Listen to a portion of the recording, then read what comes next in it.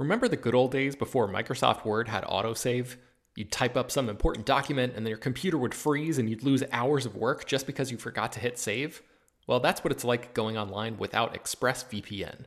Every time you're connected to an unencrypted network, whether it's in an airport, a hotel, a cafe, or anywhere, your online data is not secure.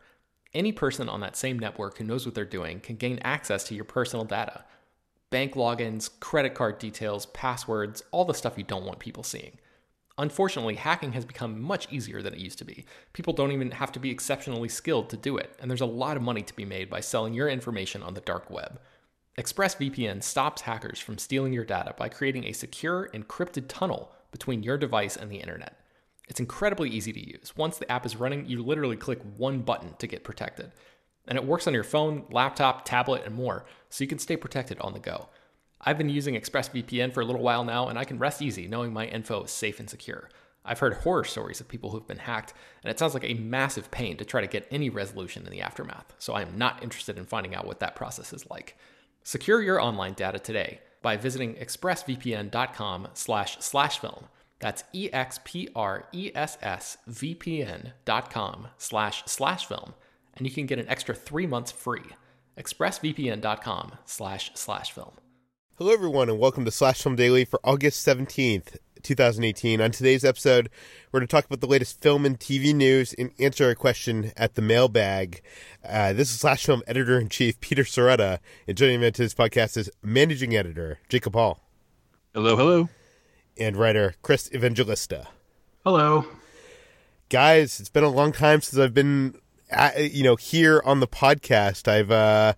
I've been traveling. Last week, I was in Las Vegas at a Magic convention. We'll talk about that next week at the water cooler. And I came down with, one of those con colds. And have been sick all this week.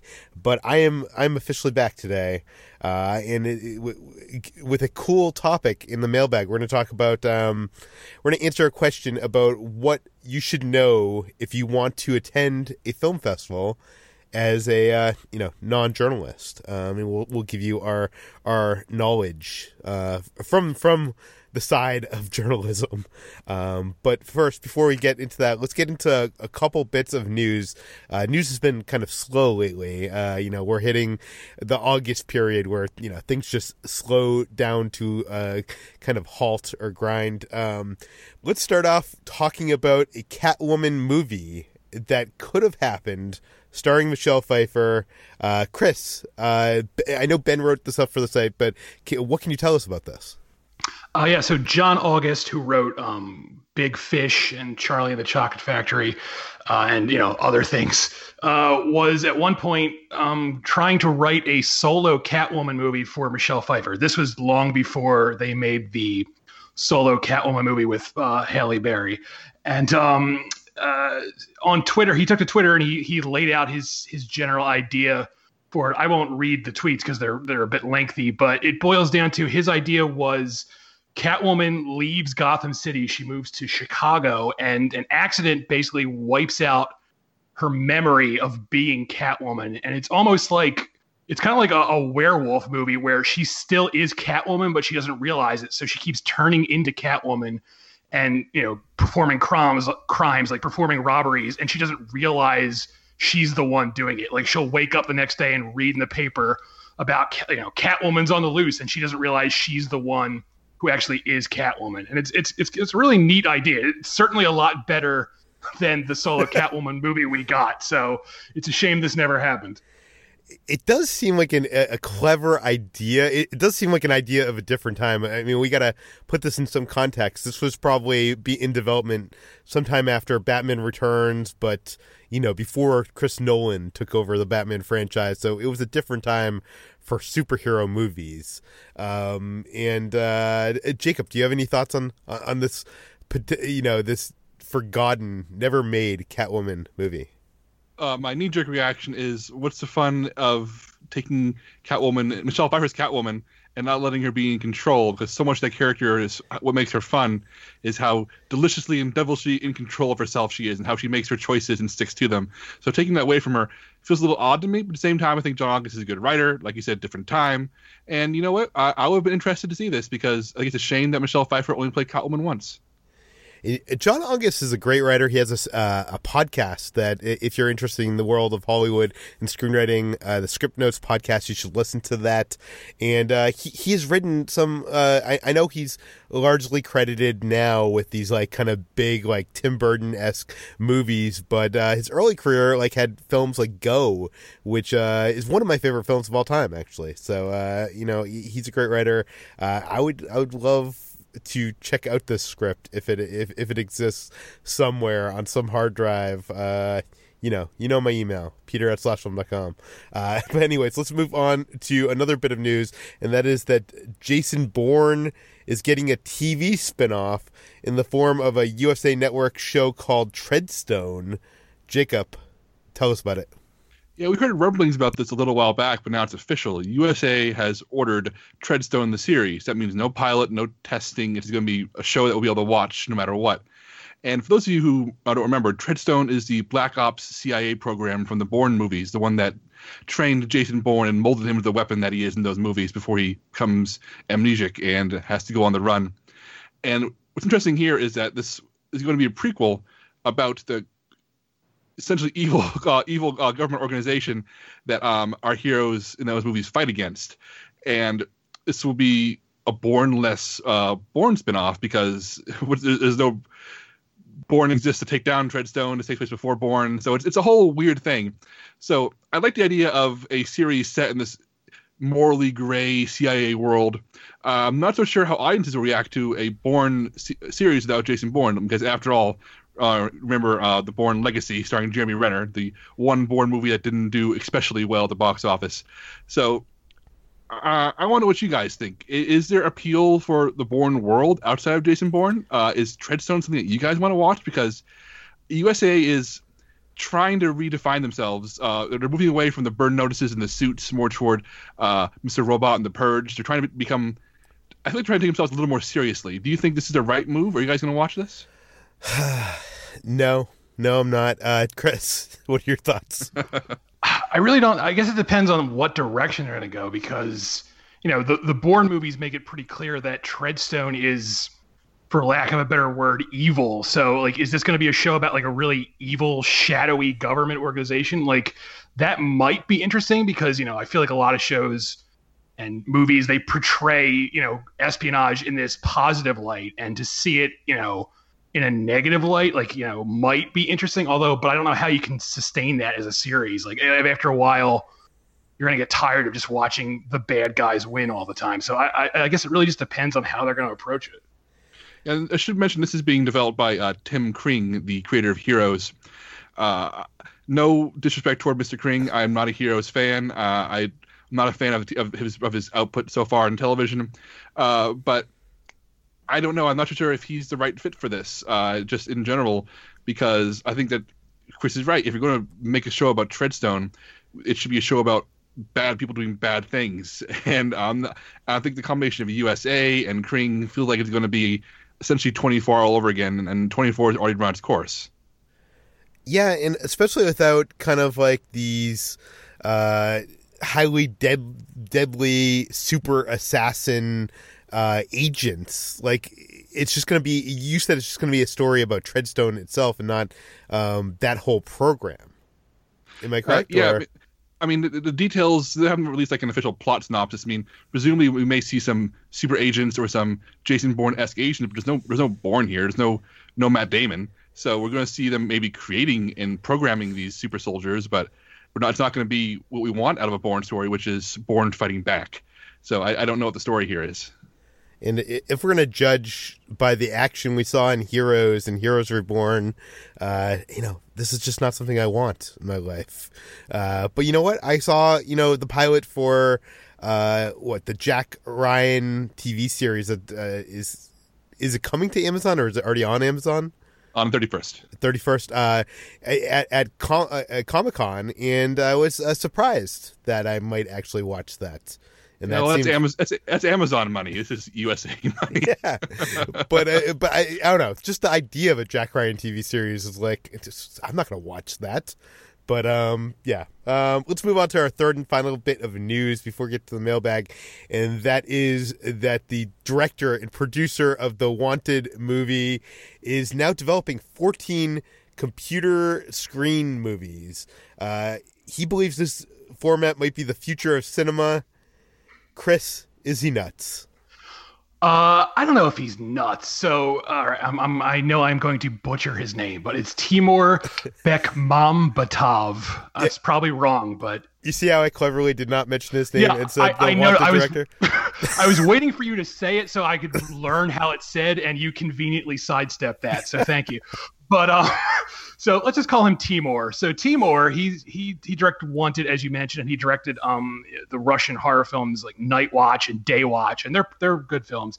And he's also the producer behind Unfriended and Unfriended Dark Web and Searching. And those three films, they're all the same style of where all the narrative, all the story takes place on a computer screen. When Unfriended came out, it was considered basically found footage, but it's sort of turning into its own subgenre where, it's these stories that are told entirely on computer screens. And they're created via this technology called Screen Life, all one word, that this filmmaker and producer has basically pioneered. And he has a lengthy interview in the LA Times just about, his approach to this and why he wanted to do it. And, buried in that story, he mentions that he has, at least 14 films in development with this process. And up until now, these stories have been primarily, horror and thriller based. And that's primarily because, they spring forth from found footage, and found footage is primarily horror and thriller based. But in the interview, he reveals that, the 14 films he's developing aren't just horror. He's including comedy and rom-coms and stuff like that, which is intriguing. And I don't want to prejudge it because, I remember when the trailers for Unfriended, the first one, came out, I thought, boy, that looks really stupid. And then I saw the movie and it was surprisingly really good. And I haven't seen Searching yet, but our own Ben Pearson has been raving about it. So it's apparently very good. So, the idea does work for horror and thrillers, but I don't know how it's going to work for other genres. I'm curious to see how that turns out. I feel like if you got the right person, a romantic comedy, set in today's, day of technology could be masterful in this format. Any thoughts? Yeah, it might. I mean, like I say in the story, like the closest thing I can think of is like if you wanted to like remake something like You've Got Mail, where it's entirely, on the computer screen via email, that actually might work. And yeah, like you said, it is really all depends on who's making the movie, who's writing the screenplay. If you have a good enough script, you can really make any sort of format work. It just depends on, how good that script is, really. It's interesting because we had a couple decades of, found footage movies. And I feel like the big problem with found footage movies is, you have to give some kind of motivation for the characters to be videotaping a moment and for a camera to be placed in a certain space and for the edits to happen. And it's a very hard house of cards to deal with, I think, and to do right. And not that I've seen Searching, but this new format does allow you to. You're now viewing these bits of found footage in a way that allows different points of view, allows an editor who is the person at the computer, interacting and playing the certain things. Like I don't know, I do think it is very smart and clever. I just don't know if it warrants 14 films. Isn't it like he's making in the next 2 years 14 films? Yes, correct. Yeah, that's pretty insane. Jacob, do you have any thoughts on this? I mean, I think it's a cool format. I think the idea of it being the future of cinema is preposterous. I think that in the same way that found footage exists as a choice that filmmakers can make as a stylistic decision, this will exist. It will keep existing. I think the Unfriended movies are good. I like the sequels better. Our own Ben Pearson loves Searching to death. I think that this is a interesting way to tell a story. I think that thinking that this is the way to tell stories is misunderstanding why we go to movies. But that's just me. What I would like to see instead of 14 films shot in this format is maybe instead, pitch this to Amazon, Apple, or, Apple would be the perfect company for this, as like, a anthology series, like a Black Mirror anthology series where you have like 10 episodes and each episode is its own thing. But, the underlying thing is, it's all presented from a computer screen. I feel like that I would be more up for than, a wave of 14, what are we calling these? Computer screen movies? Screen Life is what he's calling it. Well, Screen Life is the technology that he's using. It doesn't really, I don't think it has an official name yet, really, an official name for the subgenre, like found footage. Like, as far as I can, when I was writing this story, I was trying to find out if there is an official name, and I couldn't really find anything. So yeah, I don't know if it has a real name yet. I think for now we got to call them computer screen movies, but I'm interested to hear what you guys think. Is there a future of computer screen movies?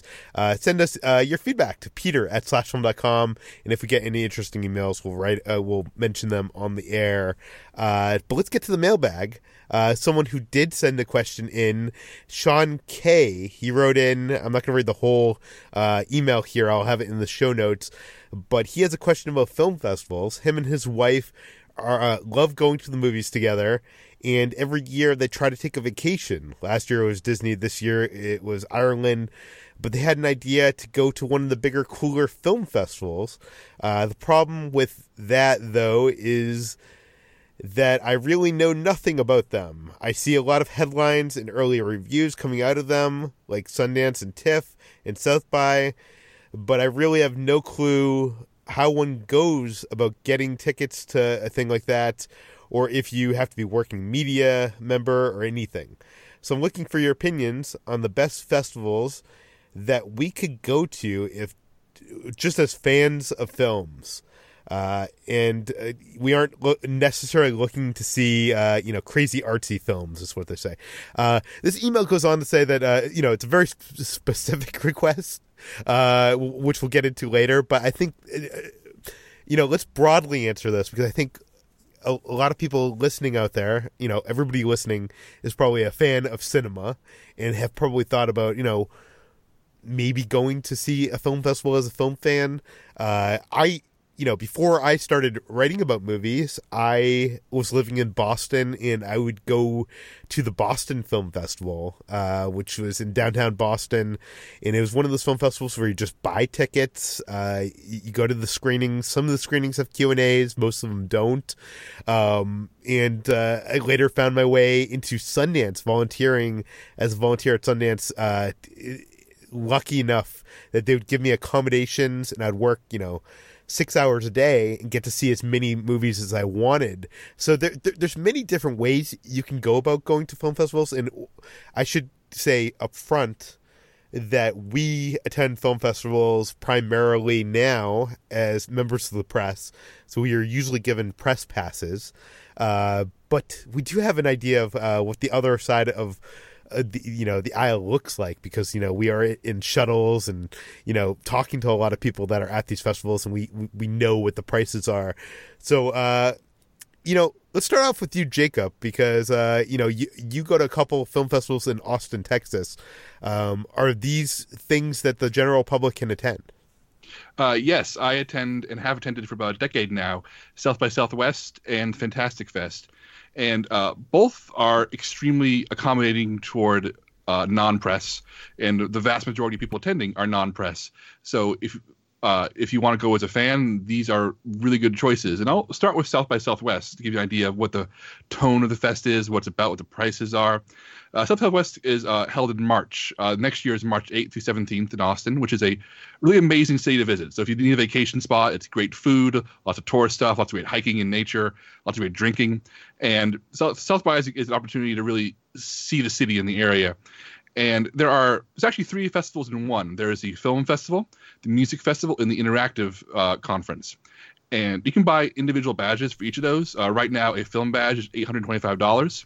The closer you get to the festival, it can get more and more expensive. But you can also go all in on a platinum badge, which will cost you about $1,200 now 1,600 closer to the festival start. And that's a lot of money, but I know our Sean wrote in saying he's been to Ireland and on Disney vacations, so that's Disney money if you want to make the comparison. And the Platinum Badge gets you into film, interactive, and music. So if you want to spend 2 weeks in Austin and see movies, attend concerts, go see a lot of weird technology and hear speakers talk about all kinds of things, Platinum Badge really is amazing. And if you use it every single day, that price will be worth it. The issue with South by is that it is a very busy festival. It is incredibly crowded with lots of lines, lots of waiting, lots of people coming into town who aren't attending the festival just to try to hawk things and sell their wares and pitch their movie ideas.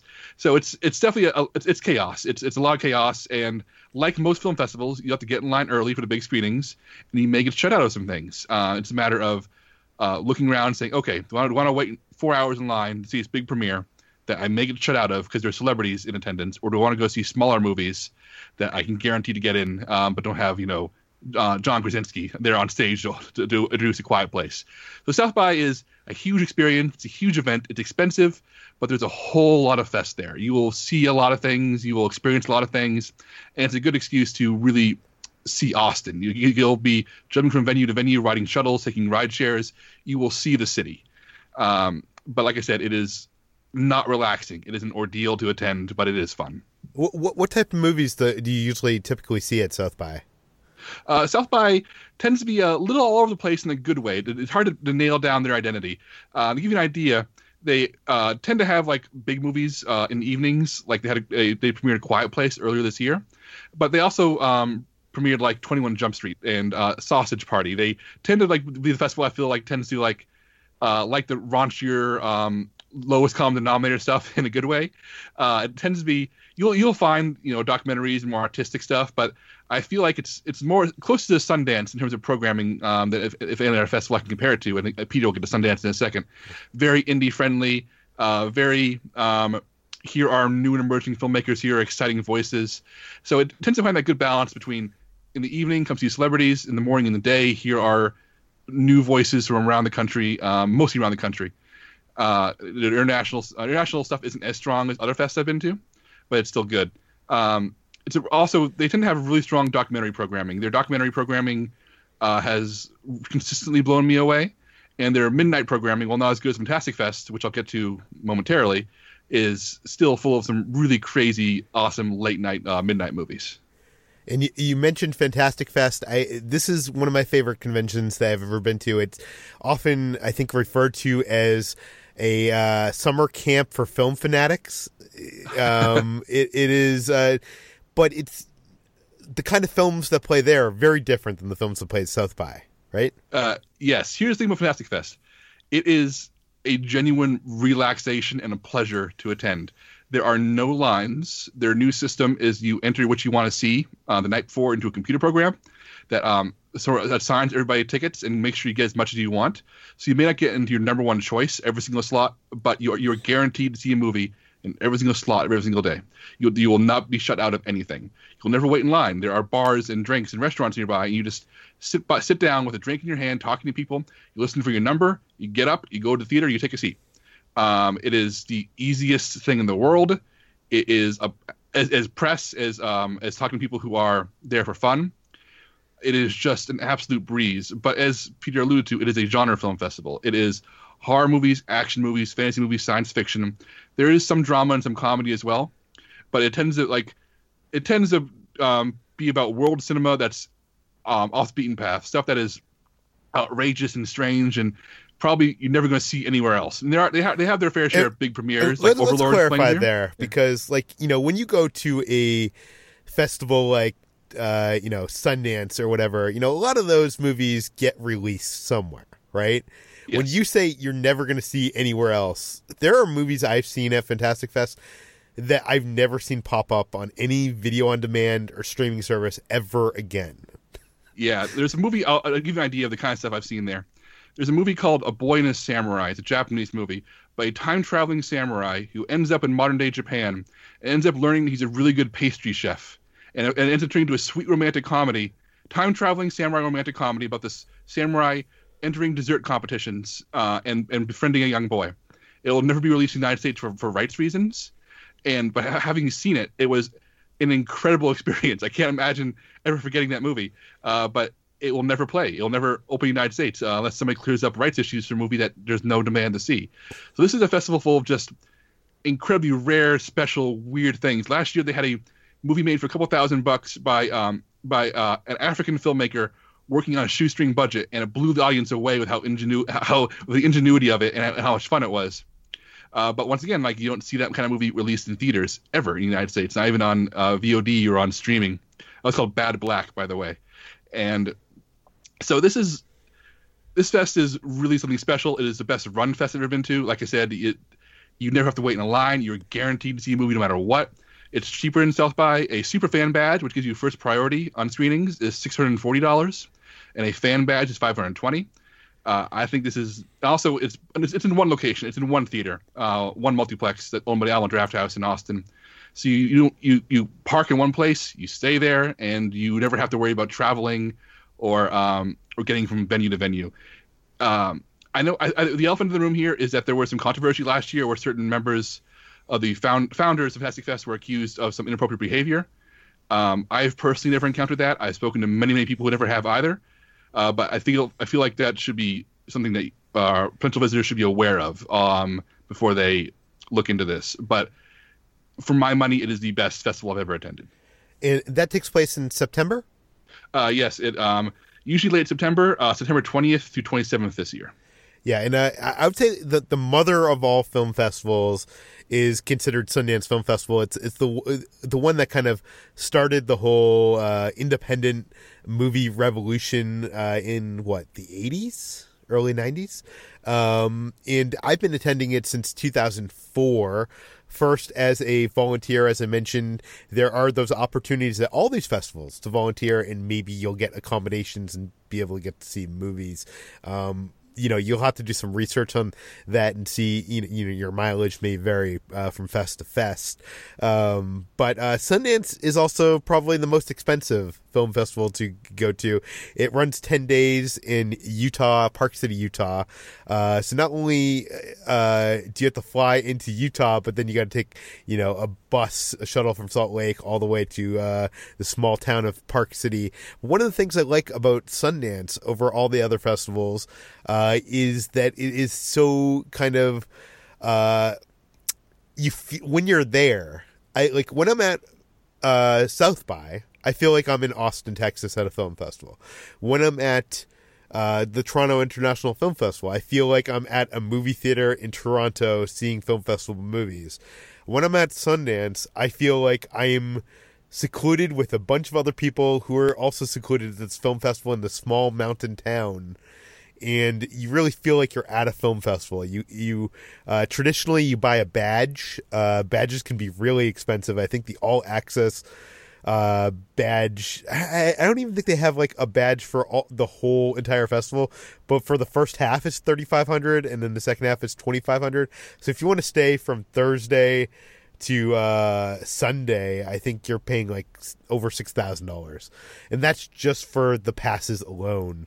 Then also, it's a small mountain town which makes a lot of money off tourism and skiing, so to get accommodations there, a few $1,000s. Some big films break out of Sundance, some big careers. You can do a search. I can link to you the best films to come out of Sundance, an article series that I do every year from Sundance, and you can see what kind of movies come out of there. But generally you see a lot of independent stuff, usually now starring big names that of, in Q&As with the filmmakers and those actors after the screenings.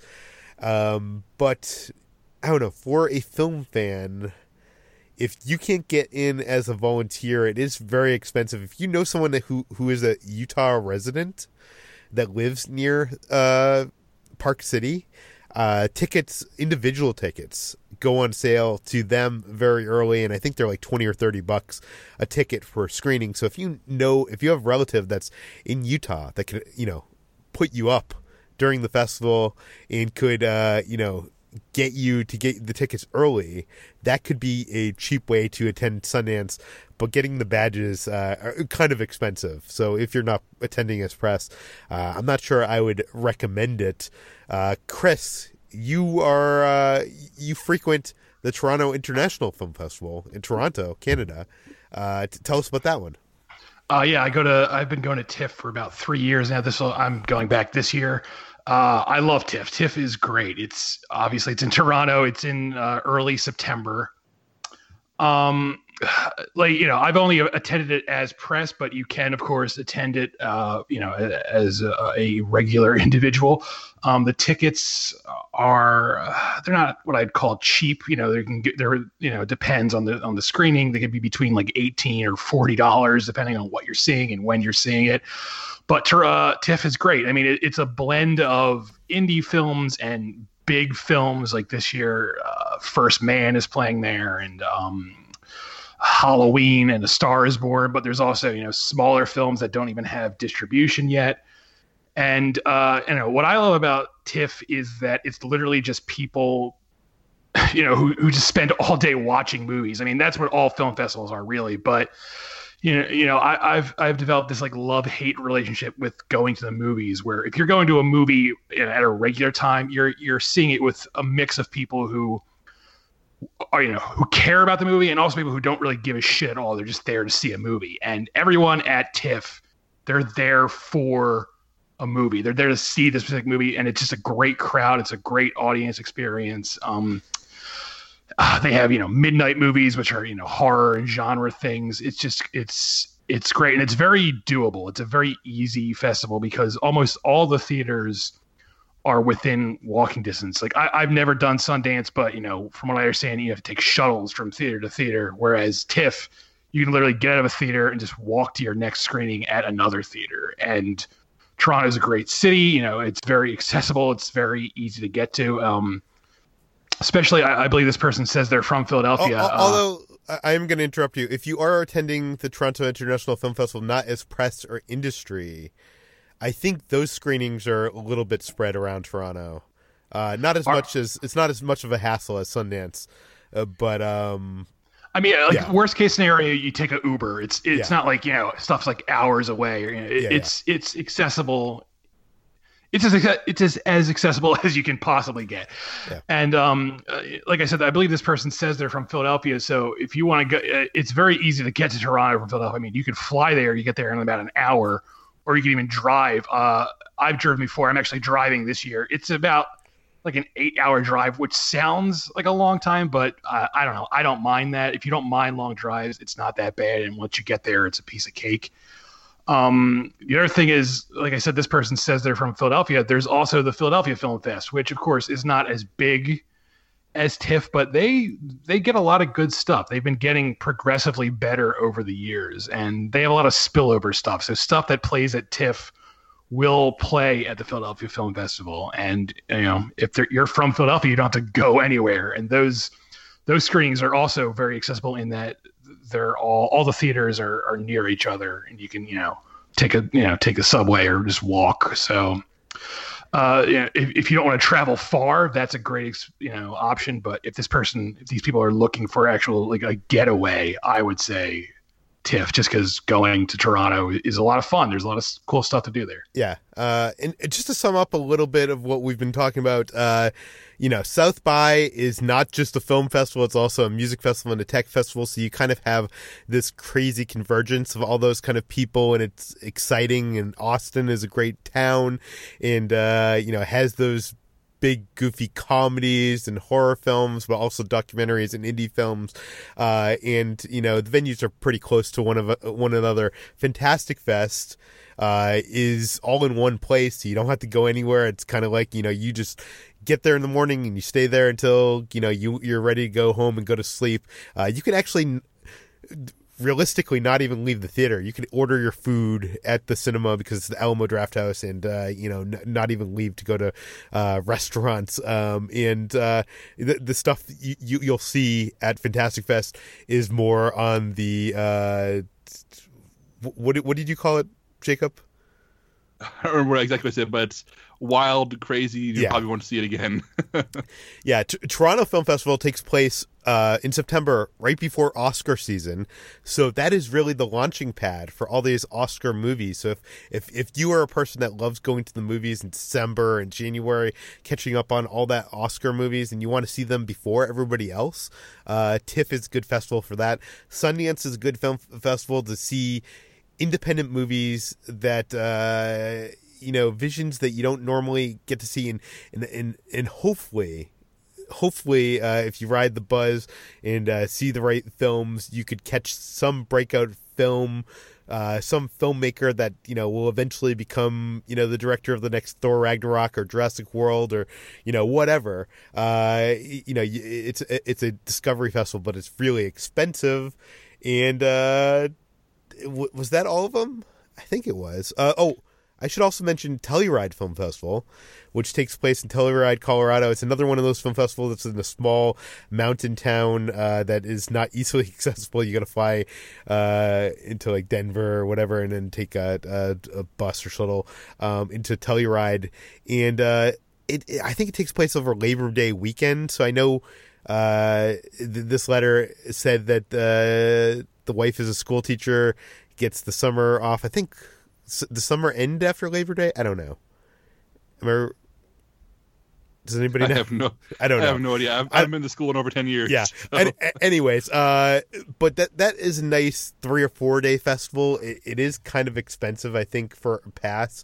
If you want to go to Telluride, it can be. It's really expensive. Like, I've always wanted to go to Telluride, but I can't. It ranges. Justify the cost. It's a lot. It ranges from $390 to $780. But I don't know. If you're going to go there for the 3 or 4 days and just see movies, you could end up seeing, the big Oscar bait before everybody else, including TIFF, including Cannes. Oh, we didn't even talk about Cannes. Am I the only one here who has been to the Cannes Film Festival? I have never been. It's in France, which makes it very hard for me to get there. It's very hard to get there. It's really expensive. I would say if you're interested in any of these film festivals, look back at last year's, release of films that they had at the film festival and take a look at the offerings. Cannes, for me, does not show the films that I generally connect with. I'm not going to say they're bad films. They're just films for a different audience than me.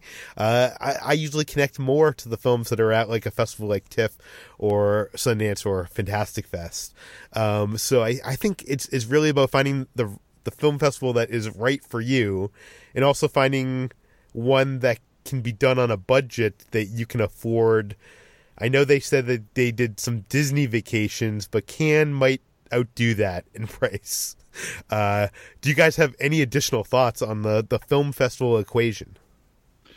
Yeah, I guess my one piece of advice as somebody who's done a lot of these is don't feel the need to exhaust yourself. If you're tired, go home. Don't force yourself into like lines or screenings that will just put you to sleep.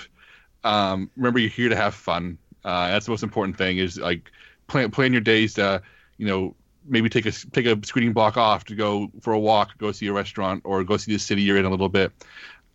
Just know people who tire themselves out in the first few days and just don't have fun anymore. And that's not the way to do a festival. A festival is about pacing yourself and just listening to the room, listening to yourself, and having fun. Chris, any additional thoughts? Yeah, I would just agree with that. My first year at TIFF, I ran myself ragged just trying to see everything, and I got just miserable because it's impossible. You can't see everything. But my second year, I knew exactly what I was doing, and it was so much better because, like Jacob said, you're there to enjoy yourself. Even if you're press, you should be trying to enjoy yourself on some level. I mean, you're working, but you shouldn't be miserable. So. In addition to the movies, look at the locations of these film festivals. Have you ever been to Toronto? Have you ever been to Austin, Texas? Have you ever been to a small ski town? What would be interesting for you to explore in that off time in between movie screenings? Consider that. But I would probably suggest what Chris mentioned earlier, these people they live in Philly. I would suggest before you go and take one of these vacations, maybe just take a couple nights and go to the Philly Film Festival. Buy some ticket. I'm assuming that's a ticket. You buy tickets there, Chris? Yeah, you can get passes, but there are tickets too. Yeah, I would recommend checking that out first before you make your big journey to the bigger world of film festivals. Hopefully this helped someone out there. If you have a question like Sean K did, write it into peter@slashfilm.com and maybe we will answer it on the air. Jacob, where can people find more of your work online? I'm on slashfilm.com every single day, and I'm on Twitter where I'm at Jacob S. Hall. Chris, where can we find you? I'm also at slashfilm.com, and I'm on Twitter at cevangelista413. You can find me at slashfilm on all social media. You can find all the stories we mentioned today on slashfilm.com and linked in the show notes. This podcast, Slash Film Daily, is published every weekday. You can find it on iTunes, Google Play, Overcast, Spotify, all the popular podcast apps. Again, please send us your feedback, questions, comments, concerns to peter@slashfilm.com and leave your name, general geographic location in case we mention the email on the air. Please go rate and review this podcast on iTunes. Tell your friends, spread the word, and we'll see you on Monday.